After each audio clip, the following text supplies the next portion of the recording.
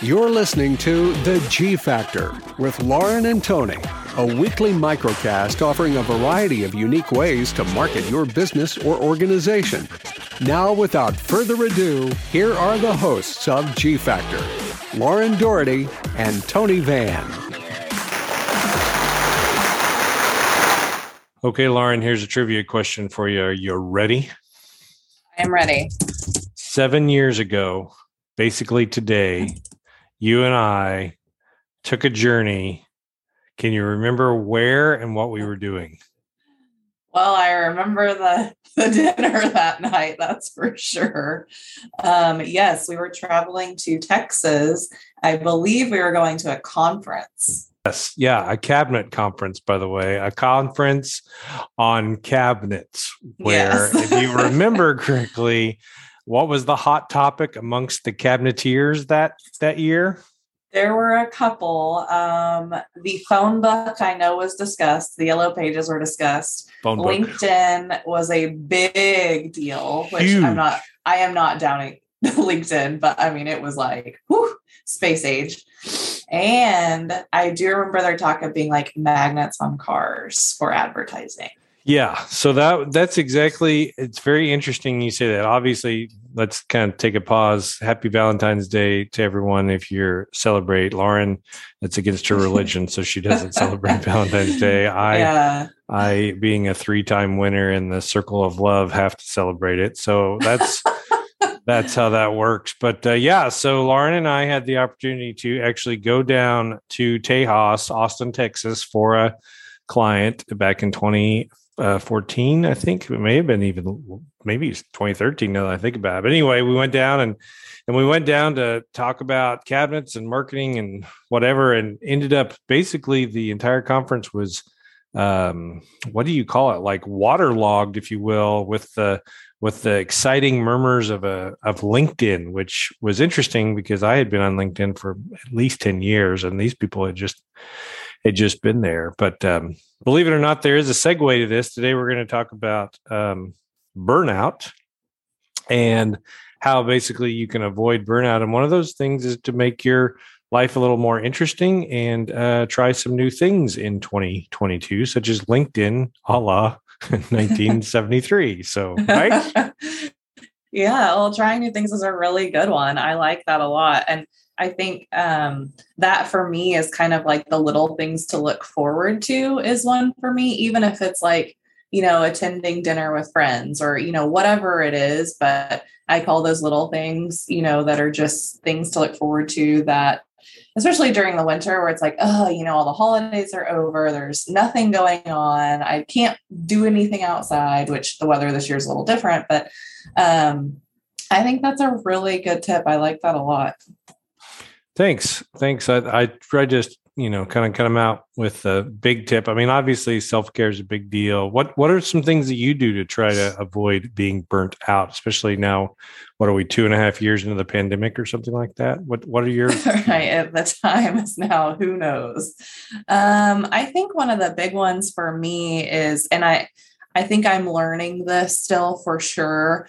But it's just setting boundaries. Sometimes you have to say no to things, even if you want to help or you are scared of disappointing someone else, or, you think saying yes or something is what other people want you to do. But thinking about, what time you really have, or if you're getting yourself overextended or you're really stressed, like doing what's appropriate for you, I think is really important, and not worrying so much about letting others down, because most likely they won't even think of it that way. You're just like kind of overthinking, saying no, or maybe I can't help with this time, but can you ask me next time? There's a lot of ways to answer that question if someone's asking you to do something and you just like can't handle it on your plate right now.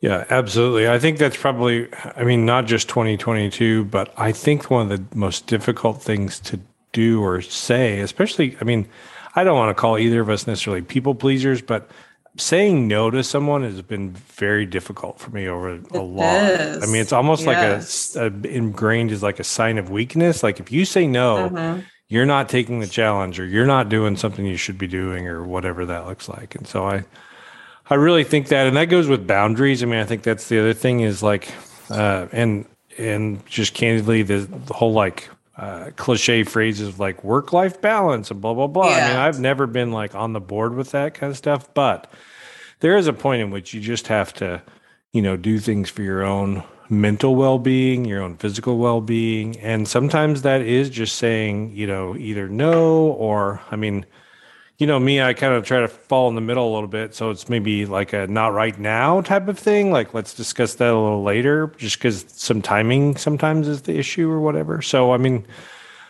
I think that's great. I mean, I'm not the big workout guy or get on the treadmill, and I think you still do, right? You work out 12 times a day or something like that? I wish. Yeah. But no, exercise is a big like stress reliever for me for sure. Huge, right? Huge. And I like to like volunteer and eat. And so I'm really trying to find some type of ice cream shop that'll let me just work there for free, which is great. But I will offer my opinion for food. Yes. Go ahead. What else have you found that maybe this year you're going to try or do something a little different? I think also like one of the other mindset things for me is just, and I'm sure other people are in this space too, but I think this is also something that has had to kind of come over time for me, but sometimes it's not about like doing it all. Sometimes it's just about like getting by or being comfortable where you are, not setting the bar. And this sounds terrible, but not setting the bar too high that it's not achievable for you and stressing yourself out even more because then you're not reaching that goal. So I think that, just not doing it all is also totally okay. That kind of goes back to the boundaries. But I think also that, having someone that you can talk to about things. So even if it's your spouse or your friend, or it does not have to necessarily be a professional, but that's totally fine too.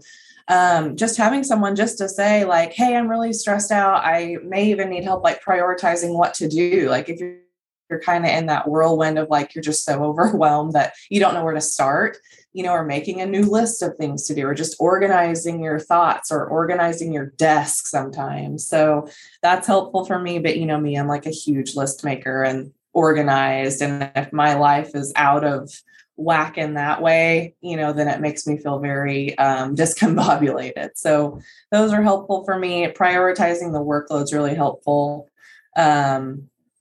I think also just throughout the workday, just taking time to even like stand up or walk around for a little bit, walk outside, get some sunshine.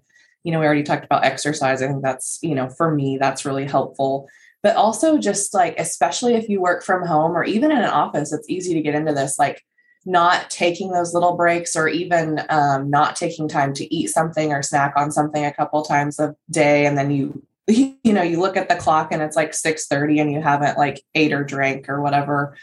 So just kind of staying on a regular schedule, whatever regular is like for you, but trying to kind of do the same thing every day, I think is really helpful for me too. So you took one of mine, which is super important. And I know a lot of people, I mean, they talk about, working from home versus, what's that look like or whatever. And, it's people's schedules get so different and we're all just trying to learn from this, but you can get in the office if you're working from home and you can just, work and work and work and then look up and it's 2:00 in the afternoon and you don't think about it. But one, you've been sitting for 3 or 4 hours, and two, that kind of jacks up the rest of your day. If you're really trying to do some type of balance or some type of routine and you realize that 2:00 or 3:00 is when you're going to have lunch, well, that pushes everything back. Now, that to be said, I am more of a nocturnal animal than I am during the day. So what I've started finding is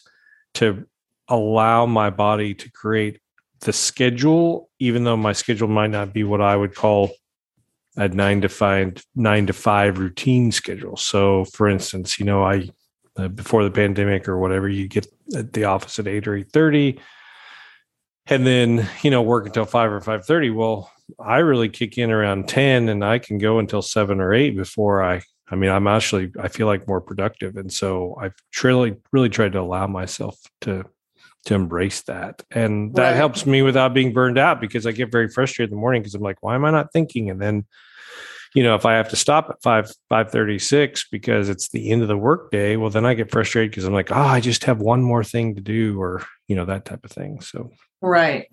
I agree totally. Whatever is, comfortable for you. It does not have to be comfortable for anyone else, or maybe it's your family schedule that kind of drives your workday, but just staying on whatever kind of schedule that's, yours, I think. And I'm the same way. And, I'm bad about it fluctuating. So I've been trying to be better about that. But it's kind of a work in progress. Yeah. But I do think it's really helpful.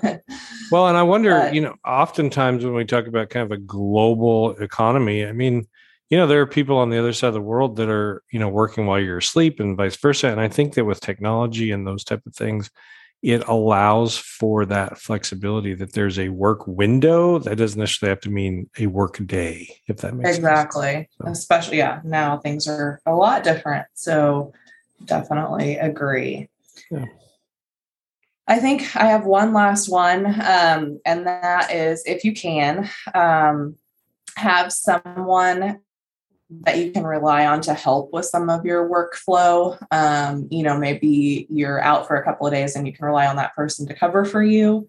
Or maybe it's literally just having someone else edit something for you or brainstorm ideas with. Just kind of being able to have a discussion with someone else or bounce things around is really important. Someone you can rely on.